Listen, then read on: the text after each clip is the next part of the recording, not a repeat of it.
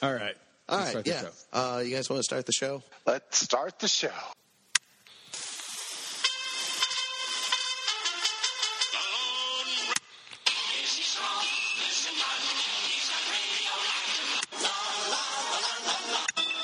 In the great hall of the Justice League.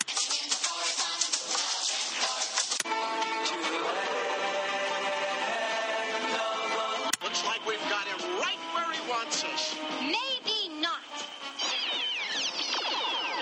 Nice try, Firestone.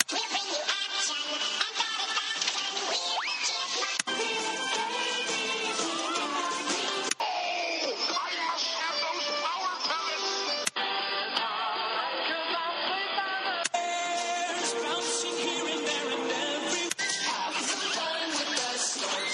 After these messages, we'll be right back. I can't find the sugar. Good morning, everybody. Welcome to Saturday Morning Cereal, that podcast that, it talks all about those themes of Saturday morning TV that not only did we grow up with, they grew up with us. Case in point, well, we're going to talk a little bit of Scooby Doo today. Before we get any further, hey, let me just remind you, I'm Dan, Grim Shea. I'm in charge. I'm the host. All the rest of you settle down. Now I will carve out 2 seconds for co-host Marke to speak up. Go ahead, Marke. Hello. All right, 2 seconds was too long. Also, I want to get Jimmy, the Gent Lazinski, on the board here with a little... Jinkies. Ooh, perfect. He kept it under 2 seconds voluntarily. All right, let's start this episode. I want to talk about Scooby Doo, and I'm going to make all the rest of you talk about it with me. And not only that, we're going to go ahead and throw in a couple of interviews with some real Scooby Doo stars. Not from the original cartoon, of course. That actually does even predate us. Mm-hmm. But we have got Matthew Lillard, famous as taking over the Shaggy role. Marke would say it's his legacy. I think that's a little unfair, but we'll discuss that further later. And we've also got Kate Micucci. That's right. Kate Micucci. Simon and Garfunkel. Garfunkel and Oats. Garfunkel and Oats. Good. I didn't get the joke till now. Yes, these are the other people. We're going to hear from them. But before we do, Scooby Doo Mystery Time. Scooby Doo. One of the staples of Saturday morning cartoons. Yeah. Seminal, if you will. Iconic. Yes. Iconic. There's got to be another one. Can I just say this about this? Because you can't argue that. Voiceover actor. Hanna-Barbera. Go ahead, Marke. There's a couple of things that I can really... Now's the time. There's 3 things here about Scooby-Doo that I remember most. Well, let's take them one at a time. Here we go. Mama Cass. Is this in order? Mama Cass. Uh-huh. So biggest first. Globetrotters. Ooh. And Batman.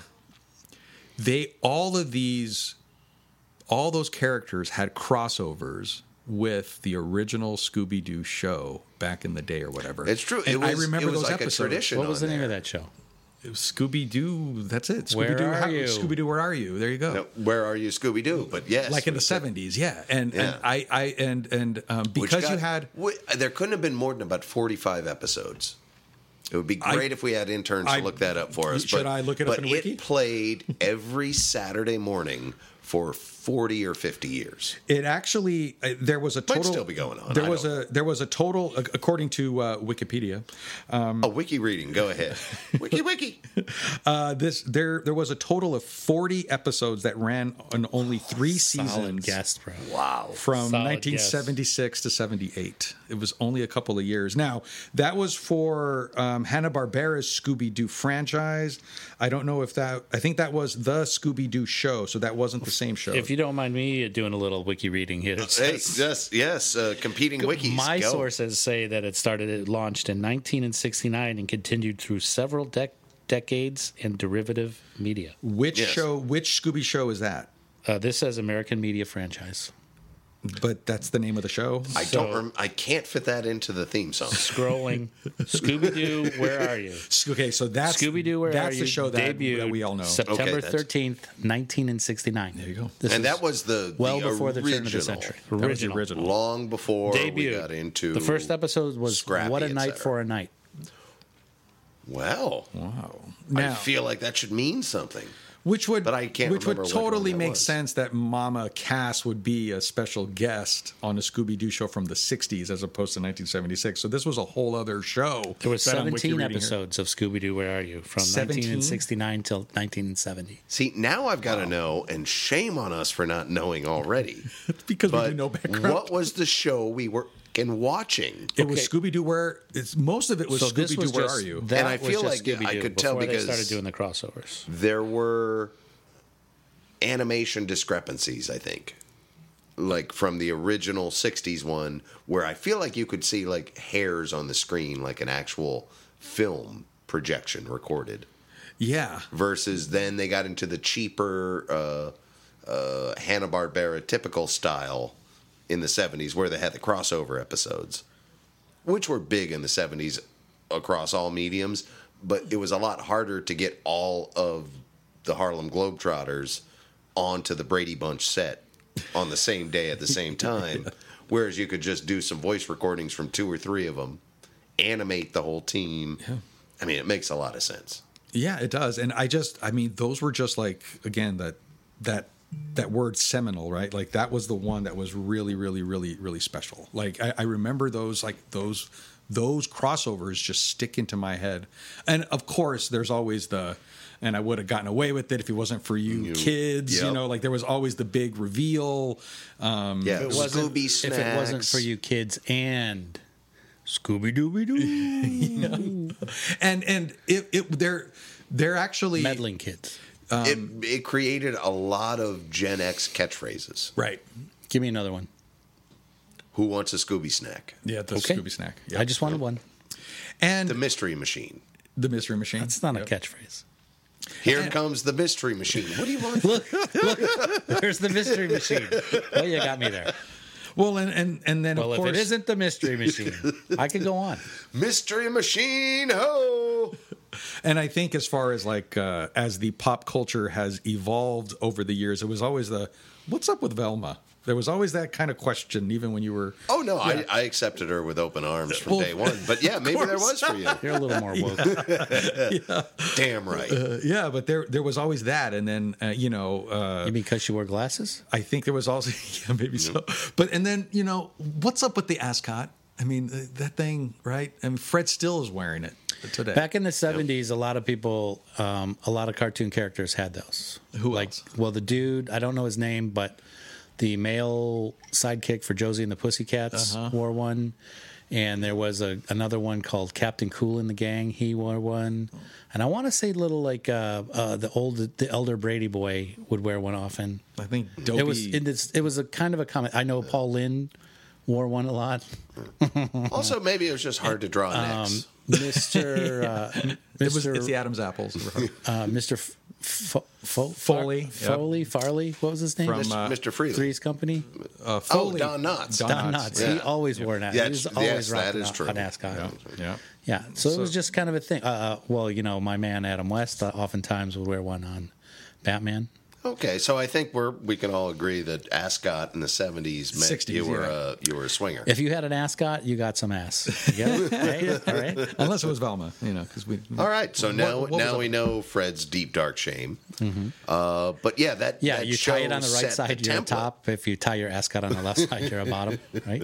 Marke, I right? think it's if you have it tucked into your jacket, I think that's more Adam Westy, like where it was kind of tucked in and kind of nice. Whereas Fred had it kind of knotted up to the side. It was kind of all janky. Yeah. Well, I think when you would tuck it in like that was like the like the the fighter smoking jacket. pilot or something. Hoity-toity, yeah. It was. Yeah. That's like a Playboy millionaire. Now where does the whole drug thing come in with the Mystery Machine and the Scooby Snacks and the Shaggy? Like, was there a lot? Was that very overt, or am I just picking up on something here? Well, I've got to ask you then, Marke, where are you picking it up from? Because Where'd you learn that? One of them- Drug school. No. Yeah, I learned it at drug school. You go to NARC-U? No. Does anybody remember, Jimmy, I'm looking at you, the show Dobie McGillis? Yes, I was just going to say another ascot wearer, I believe. So Bob Denver, who went on to play Gilligan. Gilligan's Island. Who did plenty of crossover episodes, but I don't want to follow that thread too far. Thurston Howell also wore an ascot. I have another ascot. Boom! Okay. But Bob Denver played his best friend, some dopey... basically, it was Shaggy. When I was a kid, I couldn't tell the difference. I thought that was Shaggy. And I think it was heavily Martin Krebs, implied. maybe? Ooh, Krebs. Yeah. That's it. Great work. Man, we don't need interns. What was I thinking? We don't even need Wiki. Throw this thing away. But clearly there was like the stoner beatnik character trope Right. at the time. And they leaned into it so heavily with Shaggy, and he's probably the only still culturally existing example of it, would be my guess. But it was shorthand back in those days, I think, that, yeah, that kid smokes dope. Well, and he's talking to a dog. All he wants is treats, and he's very lazy. And he's skinny. And he's very scared. Yes. And he's like, they're just always freaked out and paranoid. Yeah. Yeah. And he's always assuming someone's out to get him. Are you guys familiar with the word projecting at all? It is. Well, that's kind of why I'm even asking this. Is that was it just me? Casey, but no, Casey I think it's says there. that he didn't. It's just, what the fuck did they base Shaggy on me? He didn't know any of that stuff. Like, he didn't know Scooby Snacks or there were any drug connotations. I think that only came out later, in the late 70s, when drugs were a little more prevalent, and people would be like, man, I got the munchies. I could use a Wait a minute.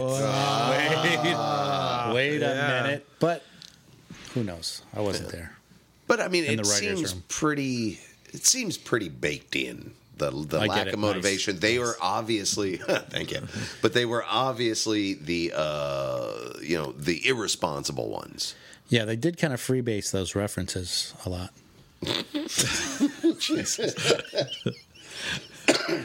Careful, Jimmy. I don't want to lose the main line here. Too far. You're right. Just to kind of put this show back on the tracks. Yeah, here. let me inject this in here. Heroin jokes just flying now. So Hold on, let me belt up my arm real quick before you get to the... I think Shaggy and Scooby were kind of like the gun dogs here, like where you would kind of send them out to kind of find the ghosts and you know. But like no, they were the first ones to say, "Hell no, I'm not going to find a ghost." But they would always be the ones that would trigger a Scooby Snack. No, yeah, and they how would about go 2 Scooby Snacks? Yoinks, here we go. Like, that's the sober, responsible character voice. Yeah. As someone who doesn't mind a little marijuana smoke in my face, it's a little insulting now if we're looking back on it. Times have changed, absolutely.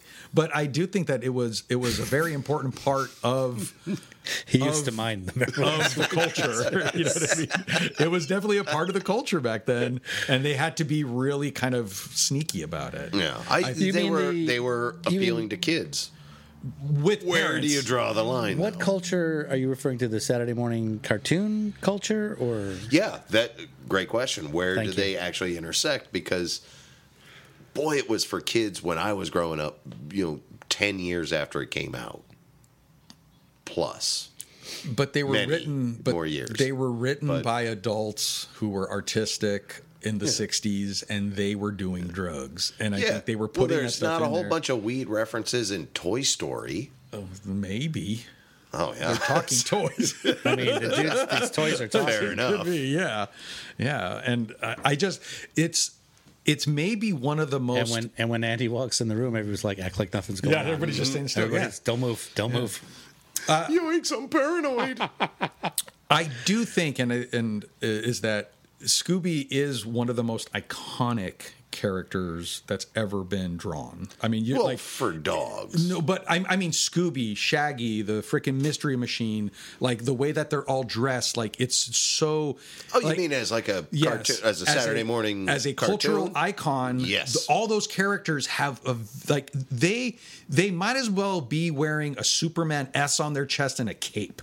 they're very iconic in the way that they look and the way that they behave, and it hasn't changed over all these years. Now, I know that the most recent Velma show with Mindy Kaling is changing, some of the things, but still, she's still dressed the same, even though there's some other differences. But so there's something really, really, really cool about Scooby Doo that is just timeless, and it's a show that was so over the top to begin with, right? That even when they later jumped the shark with Scrappy Doo. And after the break, we'll talk more about it. I don't want to rip that open quite yet. Okay. But there was something where they even tried to reinvent themselves every time around and got huge backlash. But they're still culturally relevant. It still works. And certainly Scrappy didn't save them. Well, and what other show of that era, especially that was animated? What other show had crossovers like that? You had Mama Cass, and I know I keep for anybody and she was before our for all of our listeners. This is before the Marke, why don't you explain who Mama Cass was? She was one of the 3 members of the Mamas and the Papas, right? Seems like there should have been at least 4. I thought there was 3. There was intern too. Wiki reading. Well, if you got multiple mamas and multiple papas, but she was gendering everyone. Go ahead. So anyway, she was a very, very, very popular of the time singer, and her being on that show was just a huge deal, And then of course they would bring in the Harlem Globetrotters again of the time, very, very, very popular. Also had their own show. Who also had their own show. And then... but we're not talking about their show. No. That tells you something. And then they ended up bringing in Batman and Robin, and you had Casey Kasem, who was voicing Shaggy. He was the original voice of Shaggy, and he was also the voice of Robin. So you had this guy... Original voice of Robin. The original voice of Robin. So you had Casey Kasem doing 2 voices on the same show, which... Alan Soul was the voice of Batman, sidebar. That's awesome. Love that. Wow. Adam Soul. But so expert chime in. I love that. I just thought it was a cool thing because we just didn't see those things on Saturday morning cartoons, after school cartoons in general, where there was crossovers and there was guests. They had everything roles. else. Cameos, you mean? They had everything else but crossovers until finally a decade before we were born. Scooby Doo, right? I think that was where it was born. Was on Scooby Doo, right? On the curse of the cursed crossover. The curse of the crossover. Yes, I think so. They rip off the Mama Cass mask, and it's just a corporate executive. Yeah, is that what we're going for here? Yeah, I think so. Because I think you can go, if we are going to talk the birth of the crossover. Your Abbott and Costello. Yeah, I mean they met Dracula, the Mummy, the Wolfman, the Mummy. They crossed over like mothers. So I guess Scooby didn't invent it, but it is. But they made it a lot easier with animation. Hey, they definitely made it swing. There you go, Ascot time. Now, before we get any further down this pointless road, why don't we just bring up Matthew Lillard? I know. Plays Shaggy. We've talked about him. And if you ask me, even if Scooby Doo didn't exist, and I just met that guy and heard his voice, I would assume he was high and paranoid and talking to a dog. You mean Shaggy or Matthew Lillard? Matthew Lillard. Oh, okay. Well, maybe. I mean, it works. It works for me. Well, why don't we let our listeners decide? Do you think so? I see what you're talking about. Yeah. The interview that we're going to play. Yeah. All right. Hey, Magic Interview Machine, why don't you give us a little Matthew Lillard? Recorded from WinterCon, Comic-Con 2022. Who wants to start? You want to start? I'll kick it off. Yeah. So, when you took over this iconic character, did you ever, one, did you think it would last this long? And 2, did you ever think you'd be fighting Batman in a video game? That's awesome. Yes, I've always dreamed about fighting Batman in a video game. No, I never thought. I mean, I thought it was a weird job that I'd go off and do it and be put to bed. Here we are 20 years later, and I'm still doing it, and it feels like a real privilege, to be honest. I mean, to be an actor, to have something you keep coming back to be identified with something that's internationally iconic, feels like a privilege. Awesome. Yeah. Your earrings are awesome. My question. Do you think Space would in a fight against Shaggy, like in this game? I would be shocked if Warner Bros. Allowed that. But Shaggy would for sure kick his ass. For sure. A sandwich is way more lethal than a knife. Everyone knows that. Yeah. What's your favorite aspect of playing Shaggy? Like, you've been playing him 20 years. Yeah, it's easy. The reaction that people still have to him. The idea that people still care after all this time. And that the character and the performance still means something to people that grew up with the movie, that have grown up with the cartoons, is the best part. Is that, how other people see it is pretty profound. Yeah. If you could voice a character in the game other than Shaggy, who would you pick? I wouldn't stay with it. Yeah, I mean, look, I don't know. I mean, Iron Giant, I don't know, it was pretty badass. But yeah, I think, well, look, to give Tony credit and the Warner Brothers team credit, they are super keen to make sure that the legacy of those characters is protected.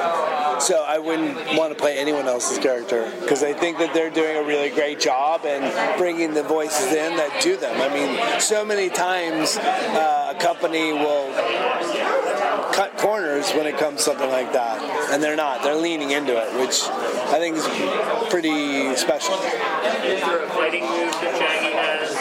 Yeah, he throws sandwiches. He defeats his enemies with a sandwich as a special power, which is pretty badass. Yeah. So what's a team up in the game that you love the most with Shaggy?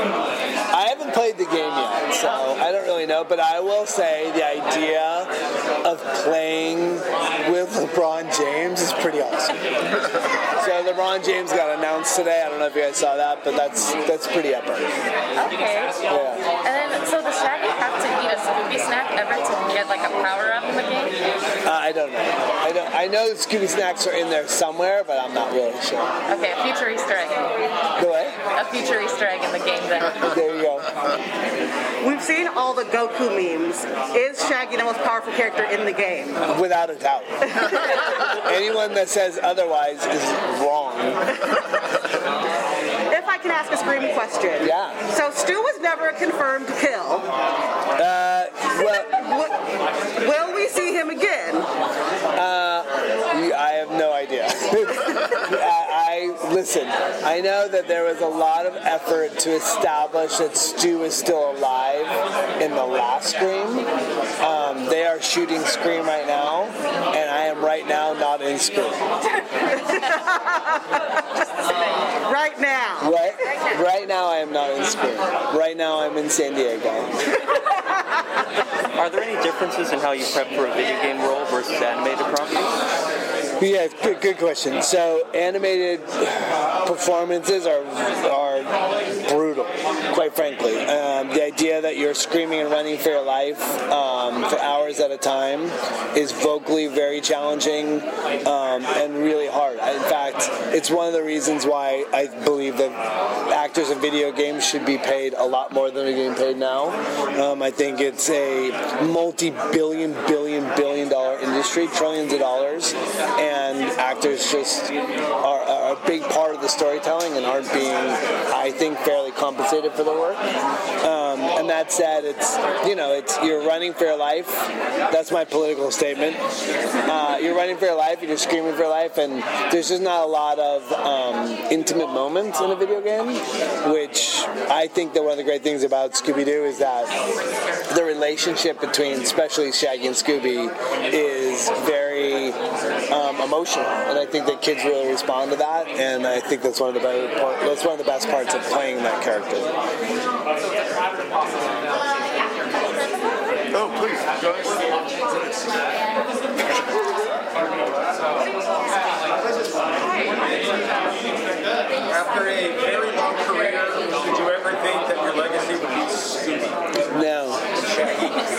fact, very early on in my career, it's the last thing I wanted. And listen, I don't know, I will say that after a long career and being in conventions a lot and sort of engaging with fans a lot, my legacy is dependent on who the person is, right? I mean, SLC Punk is as powerful as Shaggy, which is powerful as Scream. I mean, it's just a matter of how you found me in your life as to what means something to you, right? And I think that that's one of the things that, as a young kid, you want to win an Academy Award, still want to win an Academy Award. But you want that sort of, you want to be Tom Cruise. And as the older you get, the more you're like, oh, my journey is not that journey. And it's, the more you sort of relax into your wisdom and being on a career for a long time, the more joyful it is. You win that Academy Award.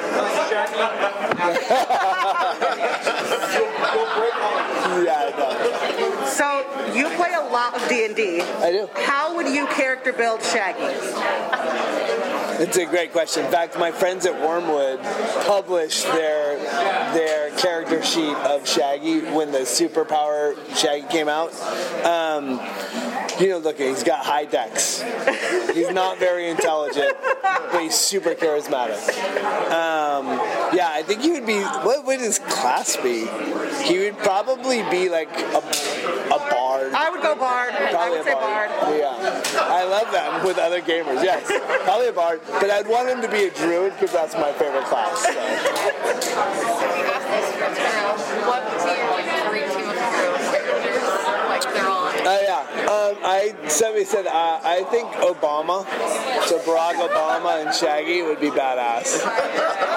He would just keep throwing truth bombs and righteousness, and I would throw sandwiches. That'd be pretty badass. So we've seen Shaggy cross over with other franchises.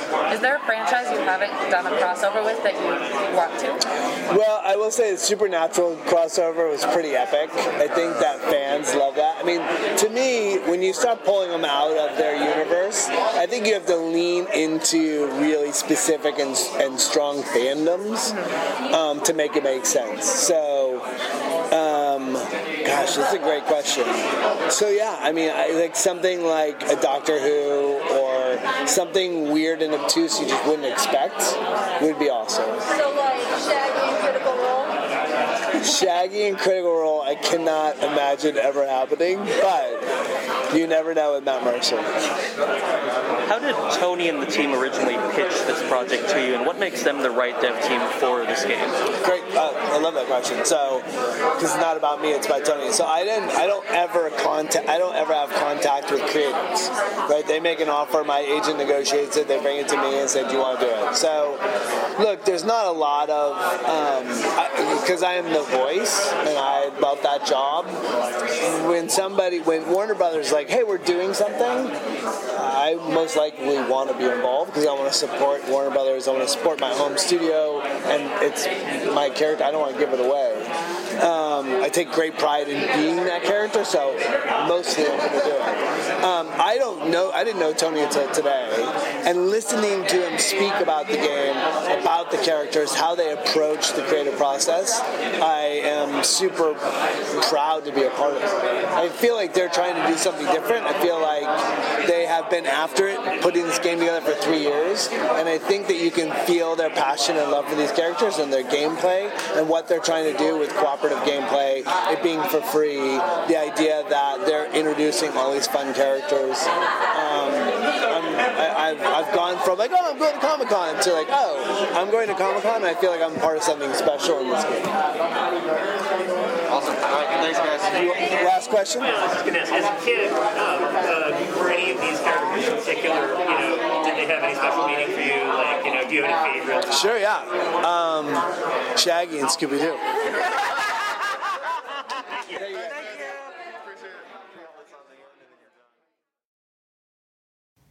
What's the mystery in those cereals? The new taste of Waffle Crisp? The cookie form of Oreo O's? The Honey Crunch taste of Golden Crisp? No! It's Scooby Doo and Shaggy! Now in Oreo O's, Waffle Crisp and Golden Crisp! Part of a good breakfast! Scooby-Doo-Doo! Now you can help Scooby find out who's haunting Monstrous Mansion with this free poster and a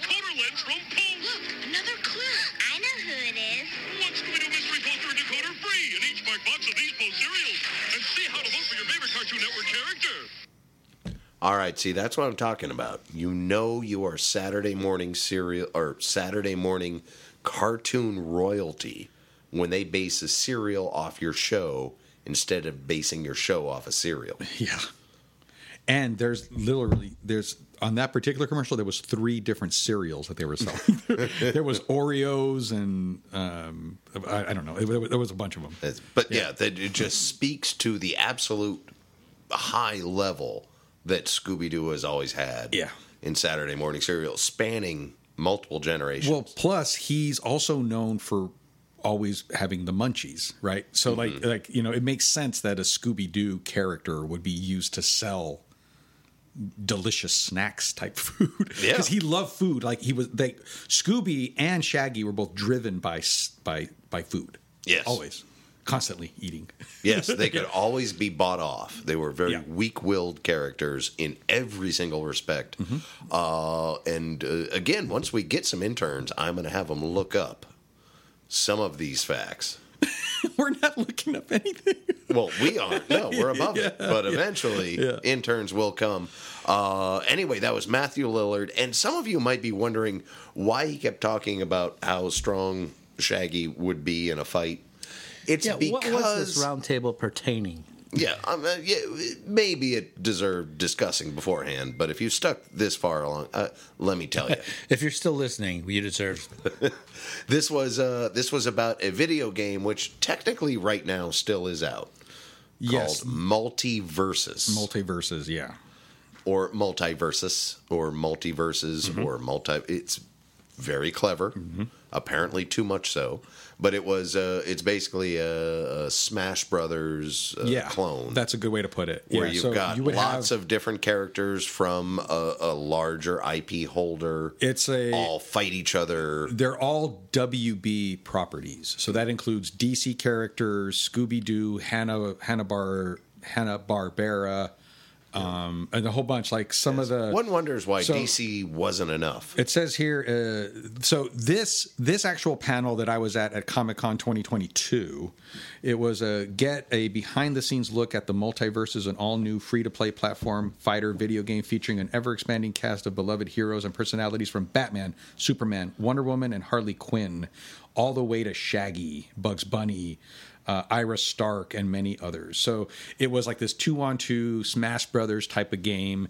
And so, you could actually see in a fight Shaggy versus Batman. And you guys heard or at least depending on who's controlling them, who's going to win. And good news for anyone out there who wants to try it, they won't let you. Yeah, something if happened. you don't already have it downloaded, you cannot. The servers actually are going to shut down pretty soon, as well as the time of this recording in June of 2023. And they say hopefully it'll be back in 2024. Yeah. We'll see. But Scooby Doo lived before and continues to live on. It'll never go away, thank God, because it's again, I think it's one of the more endearing characters, one of the more iconic characters. Jimmy. Yeah, let me blow your mind with some facts real quick. That's what we bring you on board for. Do it. Okay, this show was originally named Mysteries 5. Mysteries 5. Mysteries 5? This is early development. Okay. We're talking about Scooby Doo. Scooby Doo. Scooby Doo, where are you? This is original. Featured 5 teenagers. The Hanna-Barbera Studios, Jeff, I'm assuming? Mike, Kelly, Linda, and Linda's brother, W.W., along with their bongo-playing dog, Too Much. Oh, I hate this. Well, it sounds pretty close to Scooby Doo already. Just collectively formed the band Mysteries 5. Oh, when they weren't performing at gigs, they were like a Josie and the Pussycats. Spooky mysteries involving ghosts. Okay, so what came first, Josie and the Pussycats or Scooby Doo? Josie is way older. Josie is a spinoff of Schubert. Of Archie. No, I don't think that's Archie, true. Josie and the Pussycats is a spinoff. Interns. So come to me. Scooby Doo was inspired by Archie. Yeah. And the Scooby gang. They wanted it to be like the Archie gang with a dog. Yeah. Well, okay, then I'm going to go ahead and say had a big dog named Hot Dog. Dobie Gillis was inspired by Archie. Scooby Doo then took from Dobie Gillis. And where are we in the timeline here? I think Dobie Gillis is just the inspiration for the design of Shaggy. but it's not the story necessarily. That comes from, apparently, according to the little Jimmy here. Where does Josie and the Pussycats? That's from the 50s or earlier. I don't think that's true. Maybe even the 40s. Yeah, Archie. That's where Josie and the Pussycats comes from, is Archie. She went to the same high school, yeah. Josie went to high school with Archie in the 40s. Well, that was all the same universe. Yeah. Man, Riverdale. Sure. Riverdale's to blame for all of it. Yeah, kind of. Yeah. Yeah, that's what it looks like. Well, according to... And Principal Wiggins. But somehow, someone put him in a van solving mysteries. Yeah. However that archetype evolved. Began, which even would probably stymie Joseph Conrad. Intellectual. Well, they wanted a group of teenagers like the Archies and the Dobie Gillis gang, and that's what they originally came up with. And what was really cool about at least any show that I can remember is that no matter how scary it was for Shaggy and for Scooby, no matter what it looked like, it was always somebody acting like a ghost. It was always a regular person in there. It was not supernatural at all. It was always a trick. It was always a scam or a con. Yeah. Like it was always grounded, even though it didn't look like it. Grounded seems like a bit of a reach, but yes, they always there was a talking dog, the supernatural by the end. Yes. Yeah. Now, did everybody hear Scooby, or did only Shaggy hear Scooby?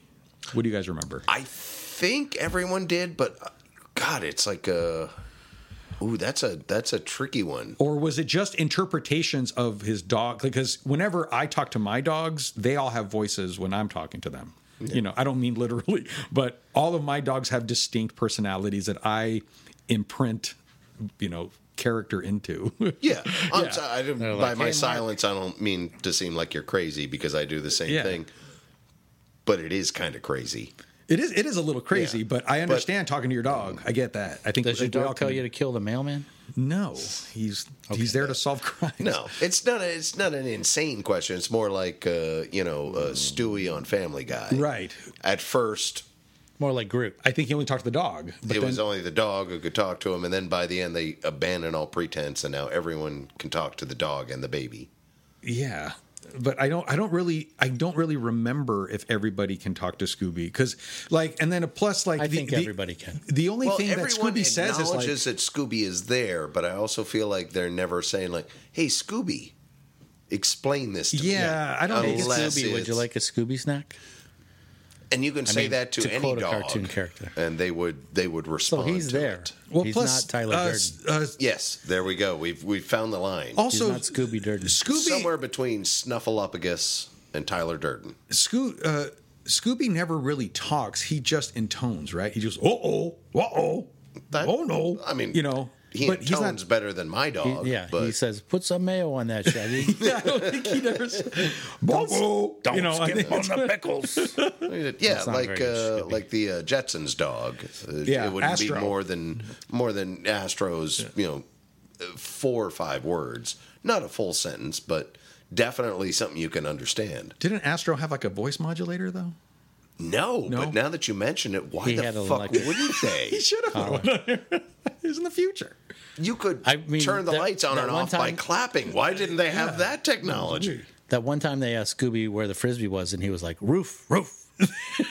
There you go. Oh, you really wanted to stop this conversation for that. And then he said, Shaggy said, Jinky, Scooby, how would you describe that sandpaper? Rough. There you go. Okay, I get it. Yeah. And hey, Scooby, how's this segment of Jimmy's going? Hey, Scooby. Troy.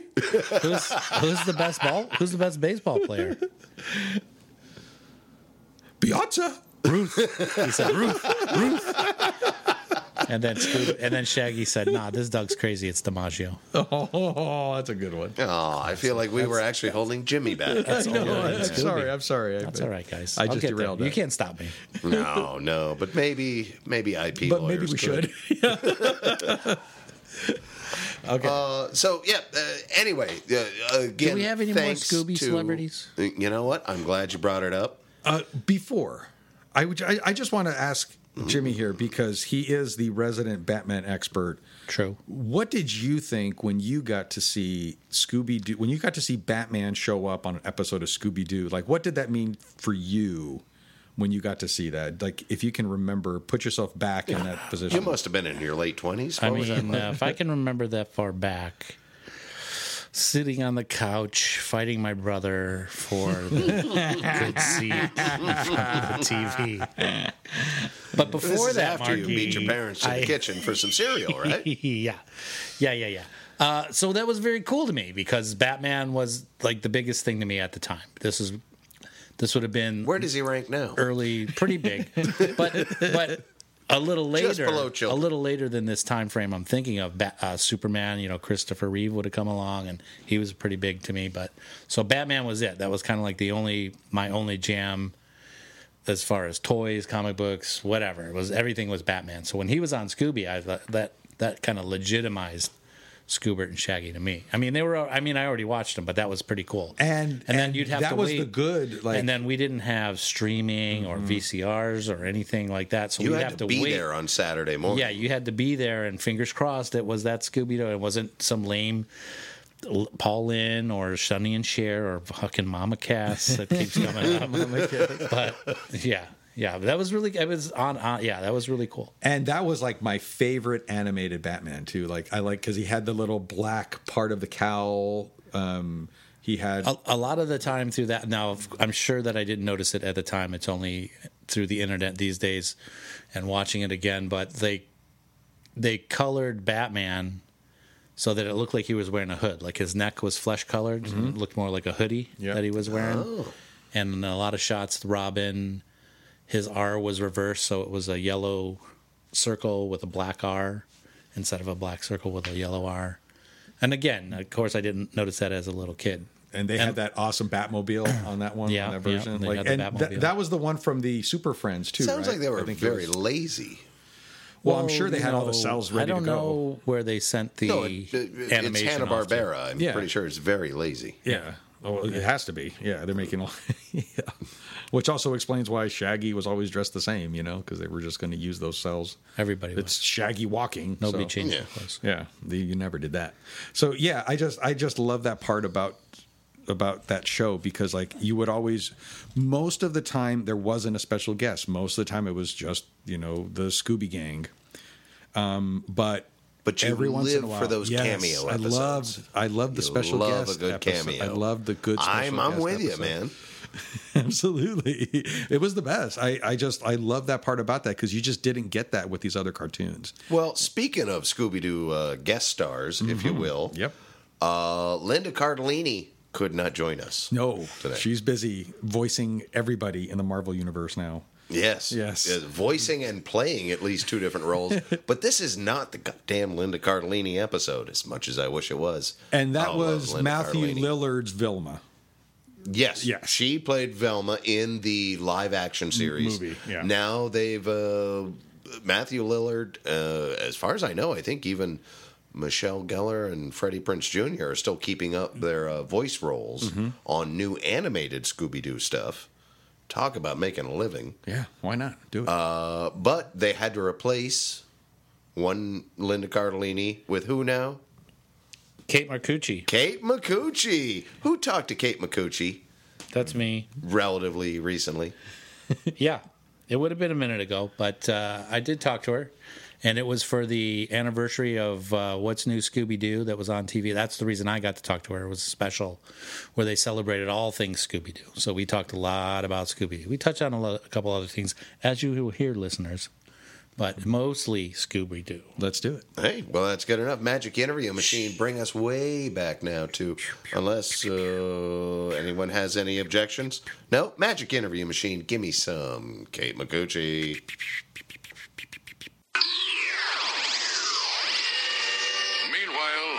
How are you today? Good. How you doing? I'm dynamite. My name's Jimmy. I'm with Bleeding Cool. Hi, Jimmy. Is it sounding okay? I don't have my mic hooked up, but does it sound clear to you? Sounds great. Awesome. Cool. Sounds great. Nice to meet you, Jimmy. The pleasure's all on this side of the internet. Let me thanks so much for being so gracious and taking the time to let me lob a couple of these softballs at you. I really appreciate it. We're going to talk about Scooby Doo, Where Are You? The reunion show that's airing tonight on the CW. Let's start off with, I'd like to know, so Scooby Doo's been around for a little over 50 years. I'm pretty sure you're a fan, as I've been for so long, most of my life. You follow in the footsteps of some iconic actors in the voice of Velma, Nicole Jaffe, Pat Stevens, and I believe you inherited the role from Mindy Cohen. So I'd like to know, what's it like for you to slide into the iconic and strong female character that's not so dependent on the boys, if you will? Is there any pressure to playing that famous Velma Dinkley? Yeah, I mean, I definitely felt when I was so excited when I got the role. I've always been a fan of Scooby Doo, and Velma's always been my favorite character ever since I was really little. So it was a huge deal for me when I found out that I got the part. But I think, throughout the years, her voice is somebody I always resonated with her, and I felt like, okay, now I've got to do my job to make sure I keep her, this strong, independent woman, and among other things, she's just so cool. So I felt the pressure, yes, but I also I have so much fun with it. And a really fun fact, so Mindy and also Linda Cardalini, who played Velma in the movies, in the live action movies, and myself, we all went to Loyola Marymount University. So I always think that's just a very strange coincidence that Loyola Marymount breeds Velmas. Do you, outside of the booth, do you ever hang out with the other Velmas, like Mindy? I've run Linda? into Mindy socially. At one time we ran into each other at the Largo Theater, and then Linda I know a bit, mostly through mutual friends at school, and so yeah, I think and I used to go for walks near her house, and we'd always hang. So yeah, I guess I know them a little bit, but yeah, it's just cool to know that there's a bunch of Velmas out there. Do you guys have like maybe pink satin jackets that say "Smart Chick" on the back or something? No, but Greece. we should. Right. So you've been 7 years now. You've been voicing Velma since Be Cool Scooby Doo. I'd like to know, how did you get the role in the reunion special? You mentioned the voice is just kind of your same voice, a little more nasally.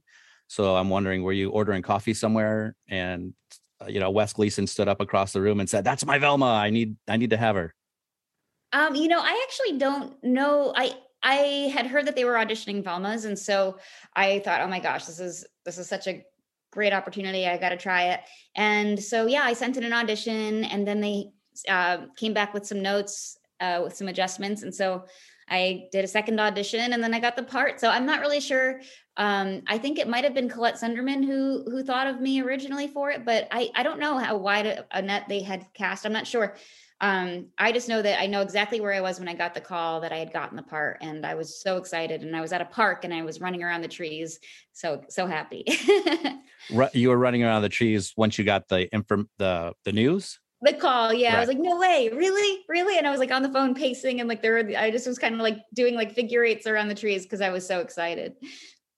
Let me, if I could ask you a couple Velma specific questions. Sure.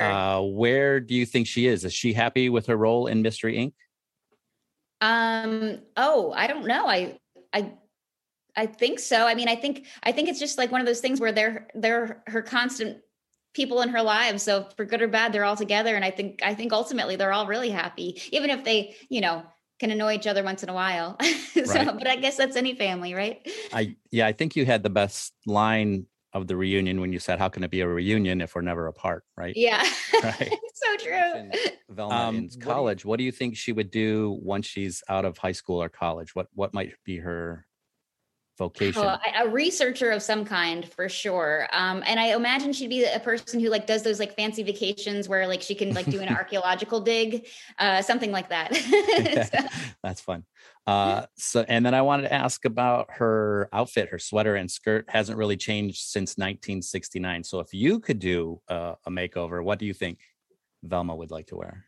Oh gosh, I wonder. I think she's kind of stuck in her ways. It seems because she doesn't seem to want to change it. But I'd love to see what a version would be with jeans. Like let her have some jeans for once. Some pants. Yeah, that poor girl like goes on crazy adventures in a skirt, and so does Daphne. Scooby and Shaggy always lose their mind whenever they see food or get distracted, excuse me. So what would you say is Velma's weakness? Oh gosh.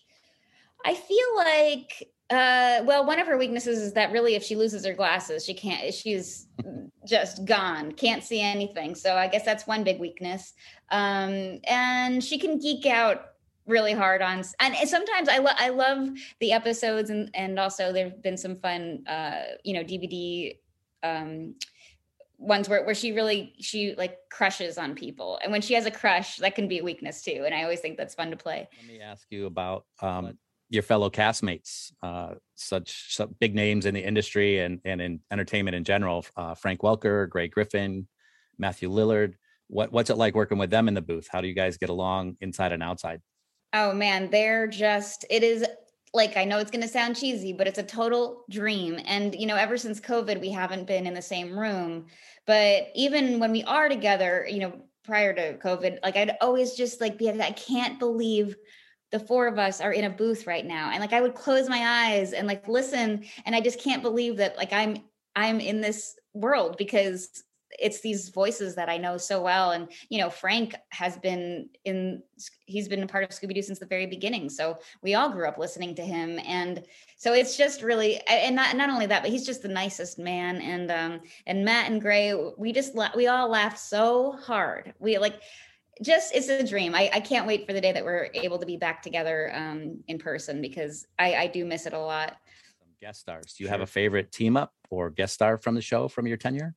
A lot of times the guest star is not in the booth with us, just because of their schedules.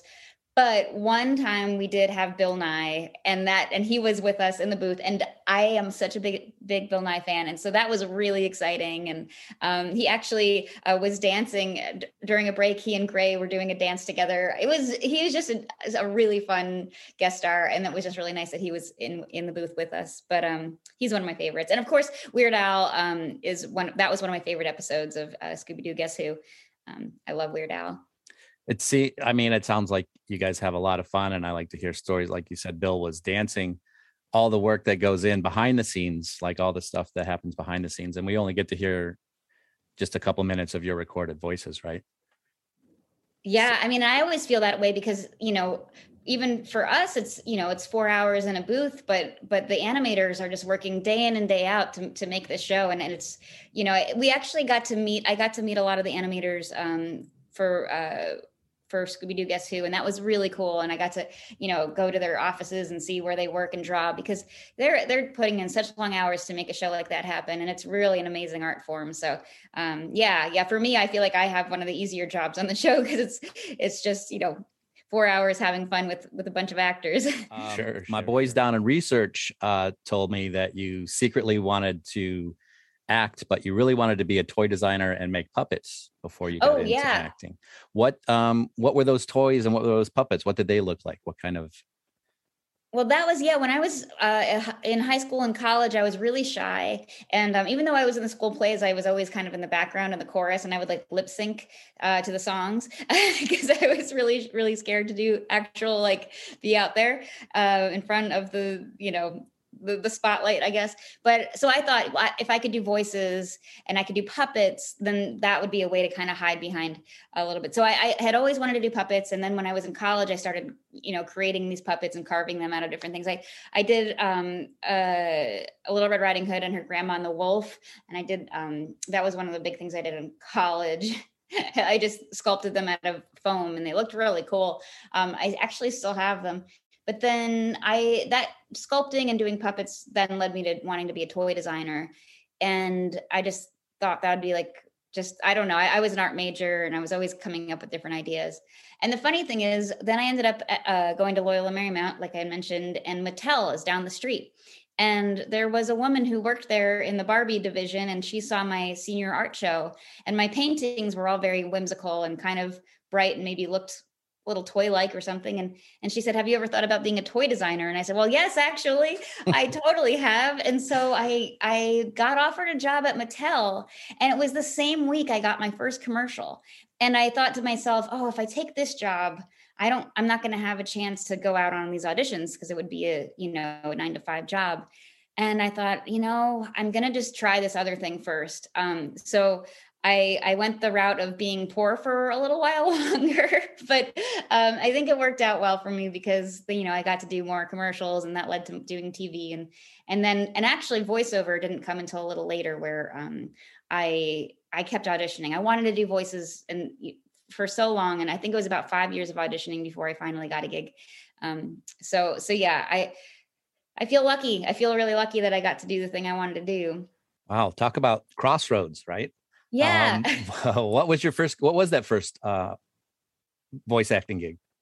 It was for a show called Motor City. It was on Disney. And it was such a cool show. And Mark Hamill played my dad, and it was awesome. It went for 1 season, but it's beautiful. I don't know where you could find it. I wonder, it might be on Disney Plus now. I should look because it's a really, really cool show. I have seen it. Let me ask you about your relationship with the ukulele. How did you start? Do you think would you say, or would you agree that it helped your career, helped get you where you are today? I mean, weirdly, it totally did help my career. I never would have thought that, especially I grew up playing piano, and I was putting myself through college, and I had graduated with a 2-year art degree. So I didn't know what my next move was going to be. And I knew that was going to be a very expensive move to the next school, wherever I was going to go. So I went and visited my aunt and uncle in Hawaii, and my grandpa was there too. And I was missing my piano. I was there for 3 months. And so my grandpa bought me a ukulele, and I painted it. I remember painting this really cool Hawaiian flower on it and some stars. And I started learning songs, and then who knew that would be the thing. And I eventually ended up in school in LA. And then when I finished, I was babysitting, I was teaching piano, and I had my ukulele hanging on the wall, and then I started playing it a lot more.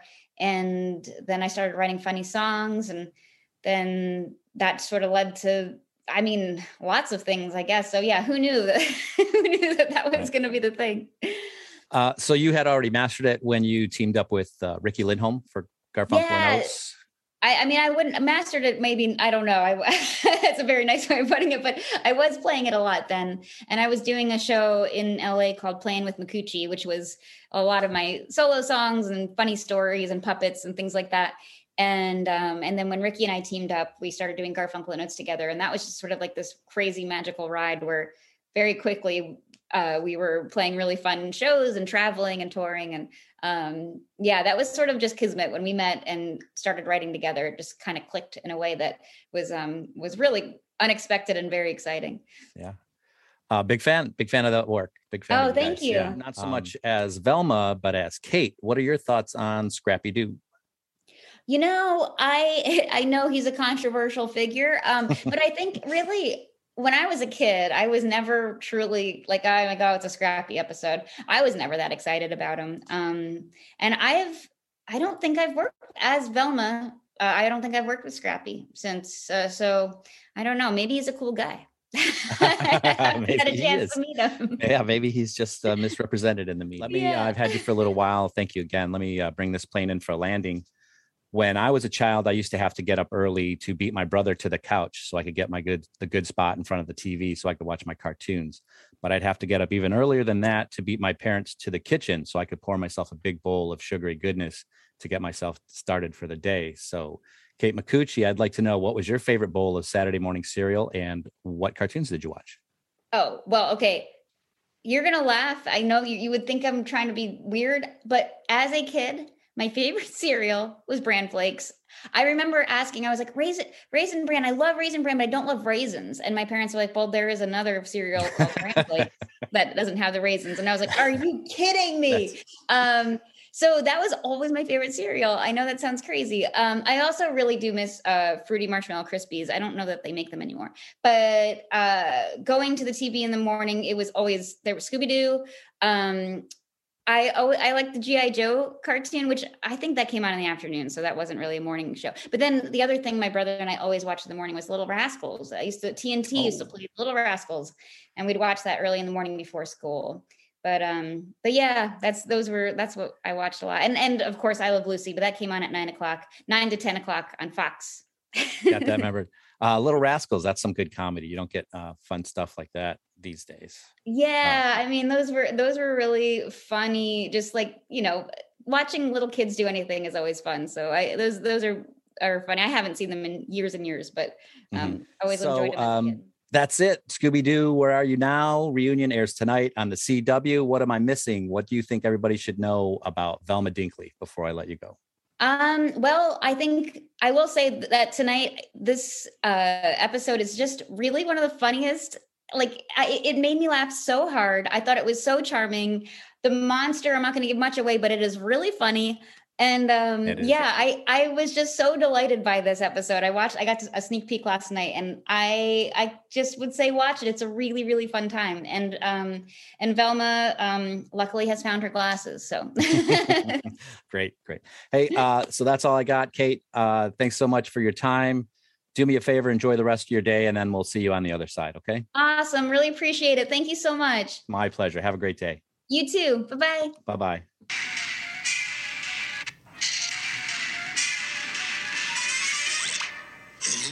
Like Zoinks, it's the cable guy. Shinkies.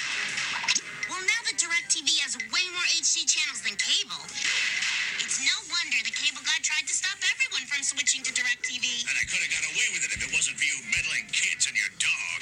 Scooby Doo. Hook up your new flat screen to over 85 with the best HD channels. Call 1-800-DirecTV. All right, yeah, that is a certain kind of badge of cultural dominance when they can just sell your likeness out to everybody, including DirecTV. You guys had no idea like what to pick from. There was State Farm, there was Scooby Snacks, there was Didn't they do a Go-Gurt commercial There was too? Go-Gurt. Like, my God, Scooby Doo sells everything. I've never in over 120 episodes of this program, we've been cribbing cereal commercials, all kinds of commercials forever. I've never Googled something and had that much variation in what they were selling.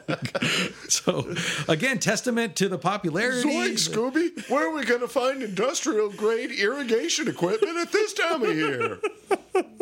Yeah, exactly. Fundine Irrigation Systems.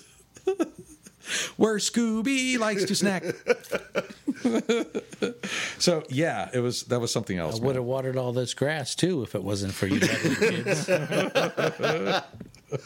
So there you go. That's just, a very mishandled and extremely broad and at the same time laser focused, inappropriate discussion about Scooby Doo. And there's still so much more to explore. I feel like I still didn't get a chance to take a big crap on Scrappy. No, but you got 30 seconds. Go. Oh, Scrappy Doo. What the fuck is up with you? I think that time. That probably does. Perfect. Yeah. All right. So once again, that was Kate Micucci. Matthew Lillard. Matthew Lillard. We want to thank him as well. We want to thank everyone involved. God, I want to thank Scooby Doo for being Scooby Doo. Mm-hmm. But I feel like there's no way he can't be. Whether he's certainly, we can all agree before we leave, he's not imagined. No. But there is a possibility that only Shaggy could actually hear, understand what he was saying, or perhaps projecting the words. You're thinking of the Scooby Doo knockoffs that were on Venture Brothers. Ooh, I think those were the rules on that. Yeah. So once again, Venture Doc Brothers. Hammer beat us to it. Yeah. Thank you, Jackson Public. But it felt like a revelation to me, and I'm going to leave it at that. Why not? Anybody else want to add anything? Because I feel like this could be enough of this. Yeah, I think Zoinks. That's enough of this. Jinkies, that's enough of this. Jinkies, that's enough of this. All right, let's get out in the mystery van. Now we know. And knowing is half the battle. Oh, this is enough of this.